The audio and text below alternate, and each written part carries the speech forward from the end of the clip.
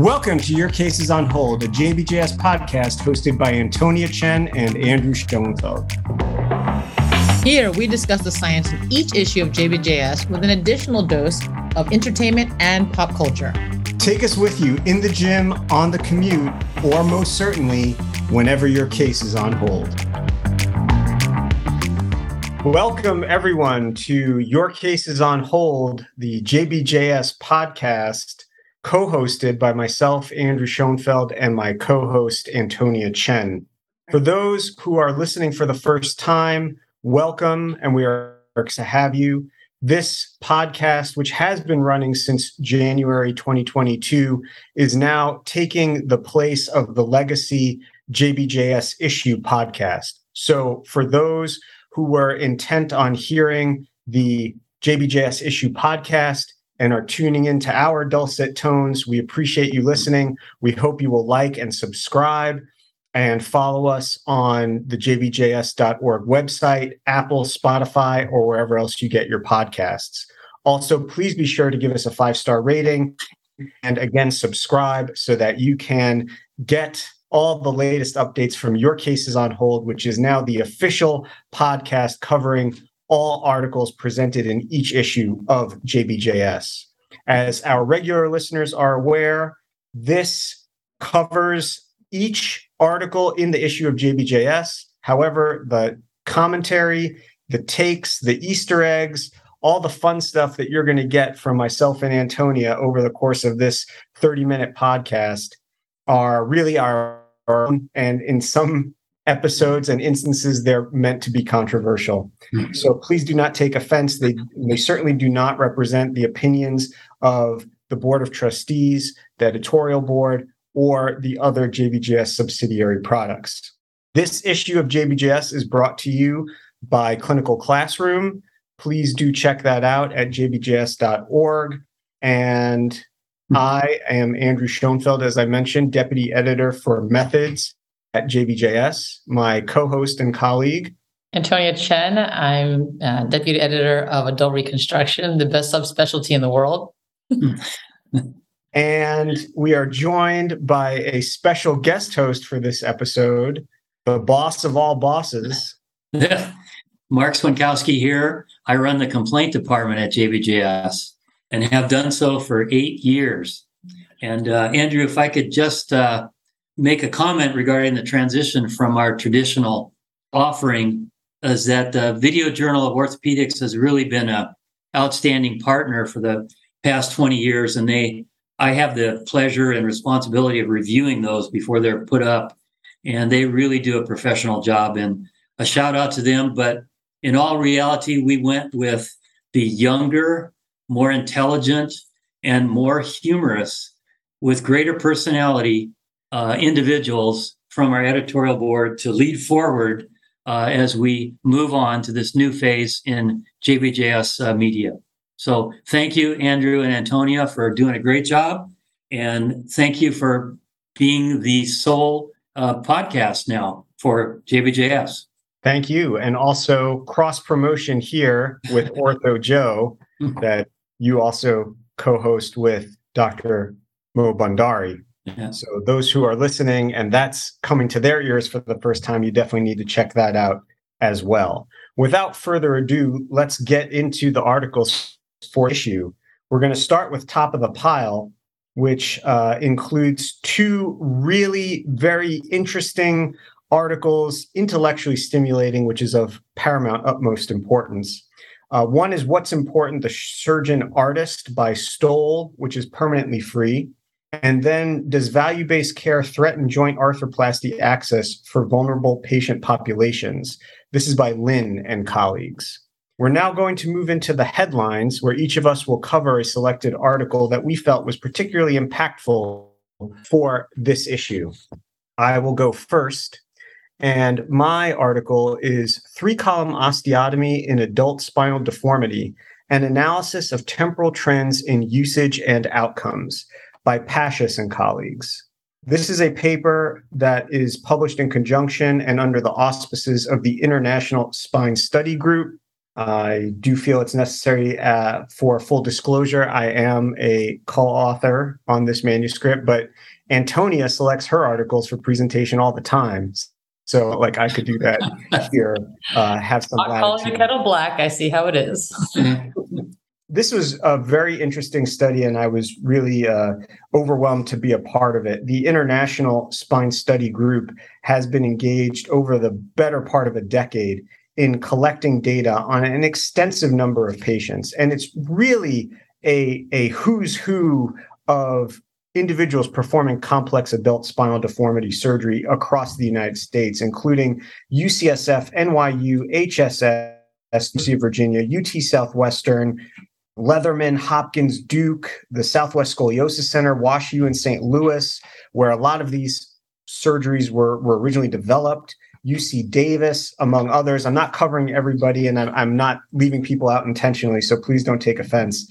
But from 2008 to 2018, they have been collecting data that is used in this paper, and there were 752 patients with adult spinal deformity looking at the deployment of the 3-column osteotomy, as well as assessing learning curves across centers. This is a very powerful study in that regard. And they have 2-year radiographic and health-related quality of life outcomes for these patients, and they stratified them into 2 groups by the year of surgery. What we would call the early group, they refer to as Group 1, 2008 to 2013, and then Group 2, 2014 to 2018. Again, 752 patients in total, 138 who underwent a 3-column osteotomy. And they're really looking at temporal here, what changed, what this continuing group of the spine study individuals who are participating have been doing in terms of their procedural approaches. When we talk about modeling from a methodologic standpoint, the modeling is intended to simulate a universe, but really what we have here is assembled many of the highest volume deformity providers in the United States. It's like the Justice League of adult deformity surgery, if you allow me that concession. And over this 10-year period, the 3-column osteotomy usage actually declined. So there's a more strategic deployment of 3-column osteotomy as you get into the later time points. And that includes cases of severe deformity with increases in the usage of proximal junctional failure prophylaxis. They feel this maintains a better understanding of the utility of 3-column osteotomy, more strategic deployment, and greater implementation of preventive measures, which has resulted in a reduction in complications and proximal junctional failure nefarious, and significant improvements in patient-reported outcome measures. I do think it's interesting to note when you look at the demographic table, they're not significant, but in the later group, the group that had the surgeries between 2014 and 2018, the individuals are older on average, marginally more comorbidities, and lower levels of frailty. So overall, these may be challenging cases, but it does show a learning curve across centers. And of course, this case is not on hold. I mean, expect this case to be on hold. You don't ever put your cases on hold. There's not much to be put on hold here, of course. I mean, at the end of the day, you can point out, and it goes without saying, that these are a highly selected group of experts, some of like the headliners of every spine deformity instructional course and conference. So you can't assume that their experience is going to be translatable to anyone's experience. But again, these are surgeries that can really only be performed in very tech adept and experienced centers. And I think overall the results are very encouraging, and this is important information to get out into the community. So thank you, Mark, for publishing it. I like it. I like these actually historic approaches to looking at different what we've done. I think we could have learned a lot in joint replacements if we realized the cyclical nature of all the surgical procedures we do and seeing improvement over time. So I do like those longitudinal approaches. And I would not put this on hold either. Neither would I. And I think there is real value in seeing what the true experts in the field can do as the gold standard. But none of us should assume that we can achieve those same results. And I think Andrew made that point very well. Definitely not on hold. I would like to know, though, which of those institutions are which members of the Justice League. That's another question for debate. Oh, yeah, no, definitely. I don't want to like pick favorites. Yeah. Just think about it, guys who are listening. So, food for There thought. be dragons there. I like it. Well, now I'm going to go something inflammatory since I asked an inflammatory question. I'm going to inflammatory response in robotic arm assisted versus conventional jig-based total knee arthroplasty and the correlation with early functional outcomes, result of a prospective randomized control trial. I think I win the title, the longest title of the talk today, but it's an interesting study. There's a visual summary with this too, and it's free for 30 days, so no excuse to not read it. As a robotic user myself, I read this with interest because I am curious to see if there's differences between robotic versus conventional. And that's a question that patients ask all the times. So a lot of times they're not as quantifiable or not, solid numbers that we can hang our hat on. Length of stay has multiple different factors that relate to it. Pain levels, things like that. So this is looking specifically at inflammatory levels. Now, this is based off a previous RCT that was published last year that had a comparison of robotic versus conventional jig-based, I'll call them manual instrumentation ones. And there they looked more at the systemic levels of inflammatory levels. And these were interleukin-6, tumor necrosis factor, ESR, CRP, lactate dehydrogenase, and creatine kinase to look at the muscle levels. Here was more of a focus on the synovial fluid, or the fluid that came from the drains that were left in for 24 hours. Now, to be fair, most of us don't leave drains now in primary needs, but I think for the sake of the study, they were there to evaluate the level and potentially correlate between the serum and the synovial fluid levels. And they look at IL-6, IL-8, and tumor necrosis factor. Now, we can't do those in our lab here from the synovial fluid, but they obviously did it for the sake of the study. As from the basic of the last study, they had 15 patients in each group, which is a small number. They did use power from different studies saying that a good pilot study would have 10 to 30 patients. So this did have the 30 patients that had the 15 in each group. And it is an expensive endeavor. To send out all these labs is a big deal. So it's a good pilot study to get things started. Now, that said, what differentiates this study from the previous study is that this is synovial fluid. So it would have been nice to maybe indicate that in the title or someplace along the line so we know that it's mostly synovial fluid that they're looking at, even though they did report on some of the serum levels as well, too. So it was interesting to look mostly in the short-term phase. Now, they did go further out and pulling the inflammatory levels, but the drain levels could only be at 6 hours and 24 hours before they were pulled.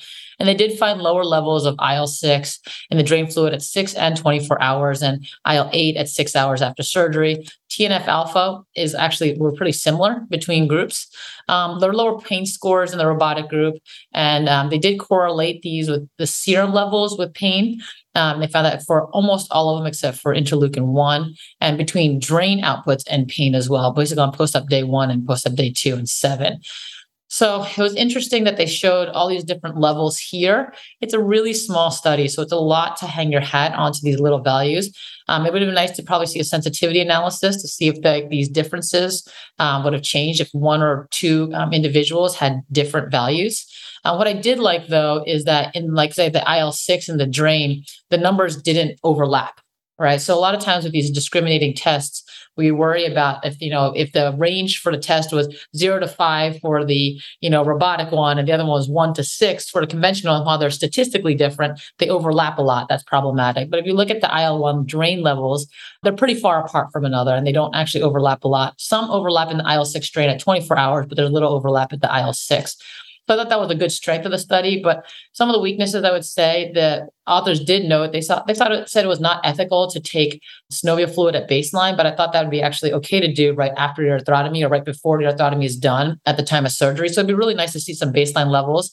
They did exclude patients that would likely have higher levels, like rheumatoid arthritis patients or inflammatory arthritis patients. But we all have different baselines, so it'd be interesting to see that as a comparator because that could explain some things. And also, they didn't take things like baseline alignment into account. In the previous study, they had looked at soft tissue and trauma that was done to the soft tissue. For example, if a patient comes in with a 30-degree fixed valgus deformity, that's going to be a much different case than someone who has a 5-degree varus deformity. Mm-hmm. So taking the baseline alignment into account and how much soft tissue releases, work that had to be done in the knee, for example, to achieve the neutral alignment balance that they were aiming for in both groups would have been good because they could affect it. So I'm not sure if this moves the needle entirely entirely in terms of whether or not you should or should not use a robot. It's another data point that adds to what we do. But it does add some data with regards to inflammation and whether or not inflammation correlates to things besides pain that has yet to be shown. Yeah, I mean, they're draining the fluid. It's like a cleanup on IL-6. Little orthopedic humor for you there. Yeah.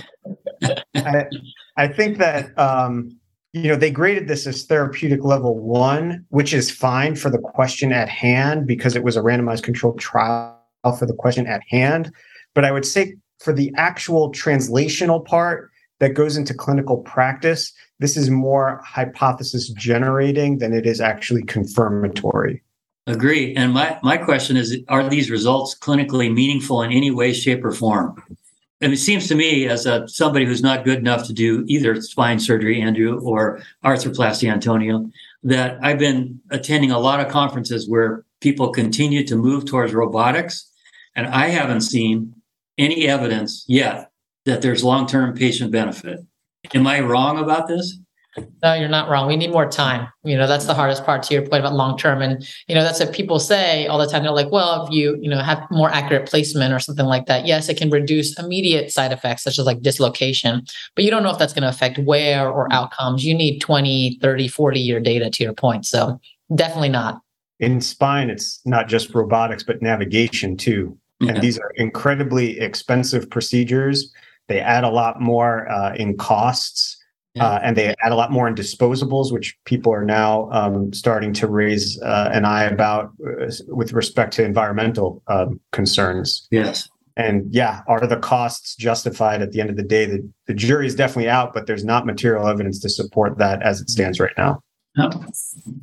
All right. The next headline will be Marks, Outcomes of Intramedullary Nailing and External Fixation of Open Tibial Fractures. 3 to 5 year follow-up of a randomized trial by Cortez and colleagues. And there is an infographic for this for our visual learner friends. Yeah. So as the trauma surgeon on the panel today, I got assigned a trauma article. Surprise, surprise. I happen to know this group working out of Dar es Salaam, Tanzania, at the Muhimbili Orthopedic Institute. They've had a long-standing collaboration with UCSF. And this study is a follow-up on an initial report of the 1-year outcomes of patients with open tibial shaft fractures that were randomized to a solid, statically locked, hand-reamed IM nail placed versus a uniplanar external fixator. And they had 120 patients in each group. This follow-up is from 3 to 5 years afterwards. And they were able to follow about 2/3 of these patients, which being that this is a developing country, it's really understandable that this is a limitation of just the whole business of patients getting transportation back to the major treatment center. But basically what they found is that on the health-related quality of life, there was really no statistical or clinically important difference in the results at the 3 to 5 year mark. And they also pointed out that patients who had complications, which were roughly 25% in each group, unless the patients had resolution of the complications, the results were not optimal. Those, the 75% that had good clinical results, did quite well. There was a higher rate of malunion and non-union in the external fixator-related group, but if they went on to heal without complication, the functional results were good. So this group is to be commended not only for conducting this very rigorous randomized controlled trial with standards that are as good as any place in the world, but also to be able to follow these patients at a longer interval and report these results. And I know this group is working on other elements of management of the open tibia fractures, such as vancomycin powder, et cetera. And I look forward to receiving more submissions from this excellent group. And it's a group of excellent surgeons. I've actually been there myself, and they do great work. So this one is, there's nothing to put on hold with this one. I think you can rest assured that an IM nail and an external fixator, barring complications, is going to have an equal outcome for your patient. But those treated with IM nails are probably going to have a better alignment and less fracture-related complications. So there you have it, my young colleagues. I would actually take it to the next level. I would not just not put this on hold. I would expedite this case. It's a fantastic study. I mean, to get that long follow-up in general is already hard in trauma patients. And for them to do that in their population of patients who people travel from all over the place to get there, I'm sure, is phenomenal. So, I mean, this is top of the pile to me. I also want to commend the authors in regard to their methodologic exactness, which I really do appreciate. A lot of times you will see in these extended randomized controlled trials where it goes beyond the actual endpoint and they're trying to continue to follow patients in kind of a prospective observational way, but the power for randomization or the power of the sample starts to fall away because they're losing follow-up. They still try to tell you it's like level 1 evidence because it's naturally continues from the randomized controlled trial. And they have appropriately graded this as level 4, which I think is an important point to emphasize for those who think methodologically. Once you go beyond the terminus of the randomized controlled trial, what happens after that, especially if you're losing sizable numbers to attrition for whatever it may be, mortality or just difficulties with follow-up, you cannot maintain that level 1 evidence designation. So again, another just a great group, very sound in their approach, and this is just speaks to that. Yep. And there's more to come from this group. And I know there's other groups in the developing world that are developing similar collaborations with you folks at Harvard, et cetera. So we're going to see more and more RCTs coming out of these in centers where just delivering care is the task. And they are really to be commended to wanting to provide evidence that others of us can use around the world. All right. So with that, we'll look forward to future submissions and publications in that space in YCOH episodes of the future. But for now, we're going to move into the Your Cases on Hold Direct. Pain catastrophizing influences preoperative and postoperative patient-reported outcomes in adolescent idiopathic scoliosis by Ramo et al. This is permanently free, so no excuse. Whenever you're listening and you happen to hear us covering this, you can go in and check this one out. There's also an infographic for visual learners. This is not technically the spine work that I do, but it is spine adjacent, given that it is in adolescent idiopathic scoliosis. So I will go ahead and take the very first stab. This is a prospective cohort study of consecutive patients undergoing posterior spinal fusion for adolescent idiopathic scoliosis between 2015 and 2019 at Scottish Rite for Children in Dallas, Texas. So a very esteemed center with high volume. They were looking for patients who had pain catastrophizing, which they defined as the Pain Catastrophizing Scale for Children, abbreviated PCS, score of 75th percentile higher. So they were comparing individuals in that group to individuals who did not have that PCS score. And they, in total, had 189 patients, of which 20, or about 11%, were in that pain catastrophizing group. Now, while pain in and of itself is not a gold standard indication for surgery in this context, there are many patients who have these conditions and have pain. And the authors are keen to point out that preoperative pain is an established predictor of chronic postoperative pain, and prior literature has cast doubt on favorable impact of treatment on patients who have conditions or manifestations of pain catastrophizing. So it's an important area to investigate, and the authors are able to do this given the volume of cases they have at their hospital. So they looked at outcomes at 2 years, a very reasonable, sound methodologic approach, given the limitations in their sample. So we have that caveat, and we'll come back to that in a minute. But 2 years, the simple findings are that the pain catastrophizing group experienced significant improvement from preoperative scores in the SRS-30 domains by and large, and there was a large clinically relevant improvement in pain, and the total score was improved, but the patients continued to have lower scores than those who did not have pain catastrophizing. They try to establish some cutoffs using the receiver operating characteristic to identify or maybe shortcut where, based on the SRS 30 pain score at presentation, you may be able to identify patients with pain catastrophizing. I'd say that that's something that I think is kind of on hold. I'm going to pull out my Tony Romo here and be like, I don't know. I had a colleague email me from the last presentation and say that I was Romostradamus. So I think that's high praise. I'm not sure exactly what it means, but if I had to propagate for this, using my powers to predict the future, I would say that cutoff is probably not going to perform well at every other center operating on these types of patients. The AUC is fairly high, and methodologically, that can sometimes indicate that the cohort that you're examining is a little bit too homogeneous. They don't give us the ROC curves to assess the appearance and see if there are issues with that, a stepwise function or something along those lines that can also raise concerns. But we really just have to go off of, this is a tough call to make with just 20 patients in your group. They did give this level 2 prognostic evidence as their level of evidence.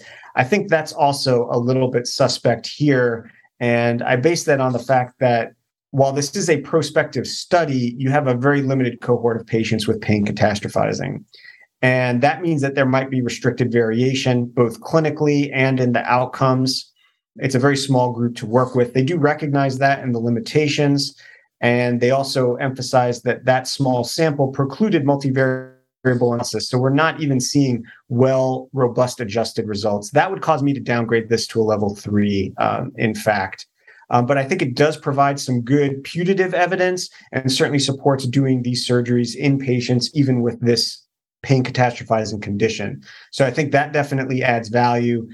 They do call for larger studies. I think you probably need multi-center, given that this is already a high volume center, and they were only to get 20 pain catastrophizing patients. So this is probably a call for a multi-center work to look at this in a more robust way. Agreed. No, it's exactly the same thing. I mean, you have to do small things. I mean, it's good that pain catastrophizing is a very interesting factor. I think they've looked at multiple other fields as well, too. I know we've done that in joints and we've done that in other areas as well. So it's a different patient population. 2 years is something good to look at. 21 months is their lowest range. So it wasn't a full 2 years, but still pretty good when it comes to following up with these patients. So, we have to be just careful of these patients. So there's a clinical impact to this one as well. Absolutely. It's becoming a really, really important feature of all of our clinical research is to understand pain perception in the subjects involved.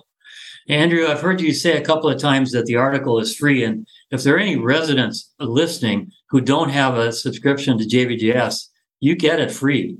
You just have to contact your program director. The trustees have made it available to all residents in training and fellows as well. So just contact your program director if you don't have access to the journal. So you have no excuse to not read it. To all the residents who are listening. Right. Zero excuse. No excuse. Mm-hmm. All right. So we're going to move into our honorable mentions, which are the other scientific articles that are definitely worth your time and attention in this issue of JBJS. We have risk factors for adjacent segment disease following anterior cervical discectomy infusion with plating, a systematic review and meta-analysis by Kwok et al. This comes with a commentary, so you don't have to take it from us. You can see what others think about this article as well.